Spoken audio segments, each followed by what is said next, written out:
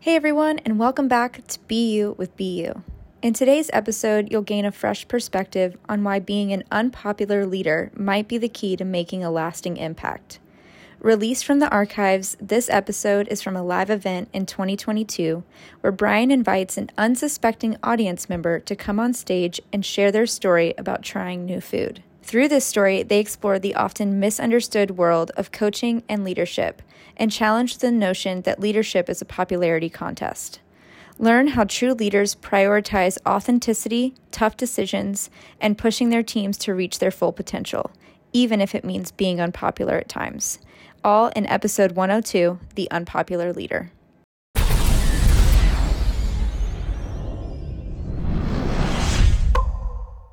You know, it's funny because when we were in Mexico, I got touched, actually, and I'm bad with names. There was a lady that stood up, and she started telling her story, and I didn't know her. Still haven't spent time with her. I'd like to. Where is she? Okay. There you are. Will you come here for 1 second? Is it okay if I put you on the spot? Are you sure? I didn't mean to. She caused this. This is like, I did not plan this at all. But when she was talking about it, it resonated. We all have to have someone else to believe in us or see us more than we believe in ourselves, right? I have. You know, when I was on the biggest business failure, I'll use this. I've had a lot of people do that. But when I was on the biggest business failure of my life, which was right before Prove It, which Prove It wouldn't be here, I had someone look at me and say, get back on the horse. I got you. Figure it out. You got this. And that's how Prove It came, right? I was like emotionally down and out.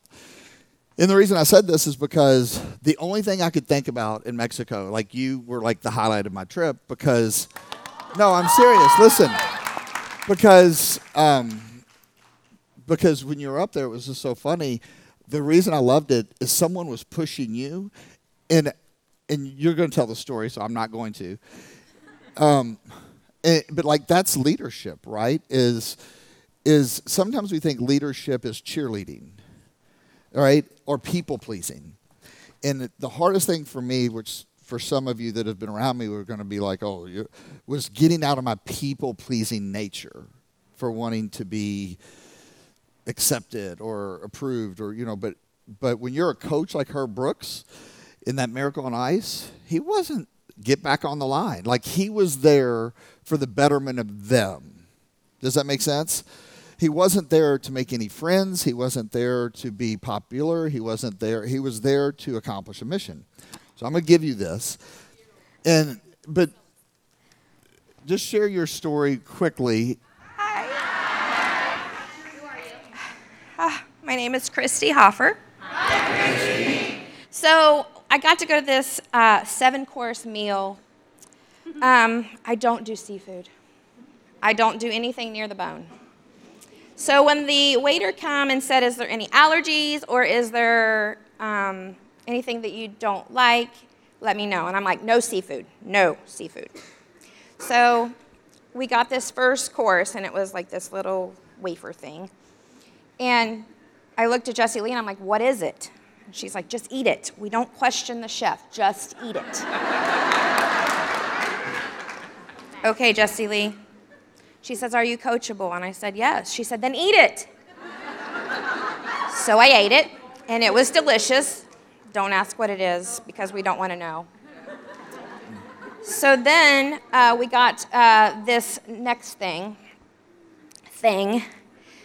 and it came out on this plate, and it was, let me back up. She called the waiter over and said, she's going to eat the seafood, bring it. And I was like, no, Jessie Lee. And she's like, yes, we're going to eat this. Are you coachable? Yes. Then you're going to eat it.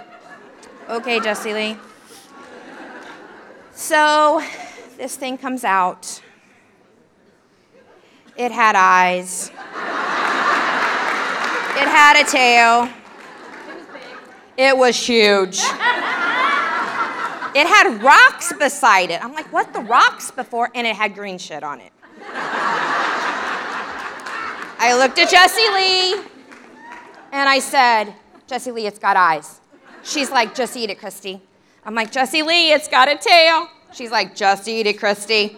I'm I'm like, how do I eat it? She said, cut the head, cut the tail. I'm thinking, oh shit, now I gotta cut the head and the tail. I love you, Jessie Lee. So I cut the head and I cut the tail, and she says, if I taste it and it's fishy, then you don't have to eat it. So she tasted it. Of course, it didn't taste fishy, she said. So I took a bite, and I was like, oh my gosh. But before I took a bite, I snapped a picture of it and sent it to one person. And before I took that bite, that person said to me, Christy, don't eat that. Well, I'd already taken the bite after I'd already taken it and eaten the entire thing. This person that I love with all of my heart is my mother. I'm building my dream home with her. But she has held me back so long because she's told me what I do and I don't like. I've been terrified my entire life of so many things. And I have to stop. I have to be me. I have to experience things for me. If there's somebody that you love holding you back, you have to break that. You have to be you. I think for me, if I can share how it resonated with me, is that how many people can relate to what she said? So for me, as I kind of unpack that as you were saying it, this happens to so many of us. We become conditioned in our environment. And when we're conditioned in our environment, we become numb. And we become very tunnel vision, so where we can't see the conditioning that we've been living under. Does this make sense to you guys? We're almost in a hypnotic state. But it takes courage for someone and caring to literally put themselves out there to tell you that, I mean, for someone to say your mom is your problem, and you know that she loves her mom, she's fucking living with her. We're building a dream home with my mom. You all feel what I'm saying? Her mom wasn't doing anything with negative intent. It's all she knew. She thinks she is loving her by protecting her for what she was fearful of, and that transfers over. Does this make sense? Yes. That's generational trauma. That's generational patterns. That's conditioning. But it takes strength to coach and to push and say, that's your problem. And I hope that each and every one of you has that courage to see more in others than they see in themselves and challenge them to be a little uncomfortable to try on a new perspective. And the thing that I loved was the fact that you had this immediate awareness that in so many of us, like, why do you really like what you like? Is it you liking that? Or, you know, I have this thing right now with my son, Brixton. He says, I'm a basketball player, I want to be a basketball player. And I was like, all right, put in the work. Like, if you really love it, put in the work. Like, you never had to ask me to go outside and play. I was trying to get you to go outside and play when I was a kid. But I'm kind of watching him, and my biggest thing is, like, I'm going to support him at the highest level, and I will push him, but I'm not going to push him if I feel like he's doing it to please his dad. Yeah. Does that make sense? So, like, does he love basketball, or does he know that I played, and does that make sense? I want him to find his own love. I want him to find his own passion. Like, one of my biggest fears as I've gone through last couple years of going into, co-parenting is the model of the world. Like, my biggest philosophy is I don't want to, and I probably shouldn't say I was probably get in trouble, but who cares? But this is a fear, right, is that I don't want to impose my views and my model of the world on my kids. Yes. I want them to be aware and choose for themselves. And that's very hard because we all have egos as parents, and we want our kids to be a Democrat if we're a Democrat. Fuck that. Yes. Like, let them grow up and create their own views. But it's very, very hard because as parents, we think we're doing the right thing by imposing our belief system into our kids.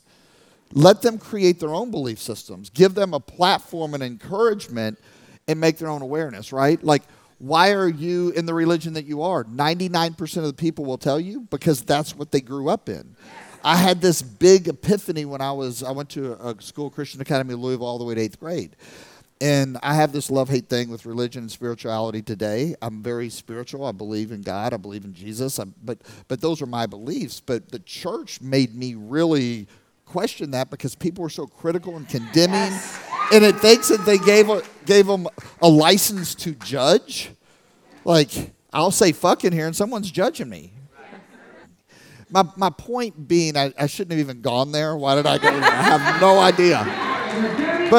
But my point by saying that is are you living your life for you or are you living it for someone else? So I just thought it inspired me because it takes courage to hear that. First of all, it takes courage to push you, right?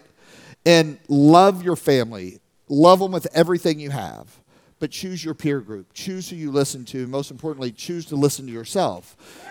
Find out what you like. Get to know yourself better and become more self-aware. And it takes even more courage to hear that and not retaliate back or not let it crush you or get defensive. And I just thought that was my highlight because so many people need to hear that.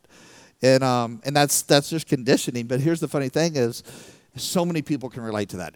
Thanks for listening to this episode of Be You with Be You. Please rate, review, and subscribe.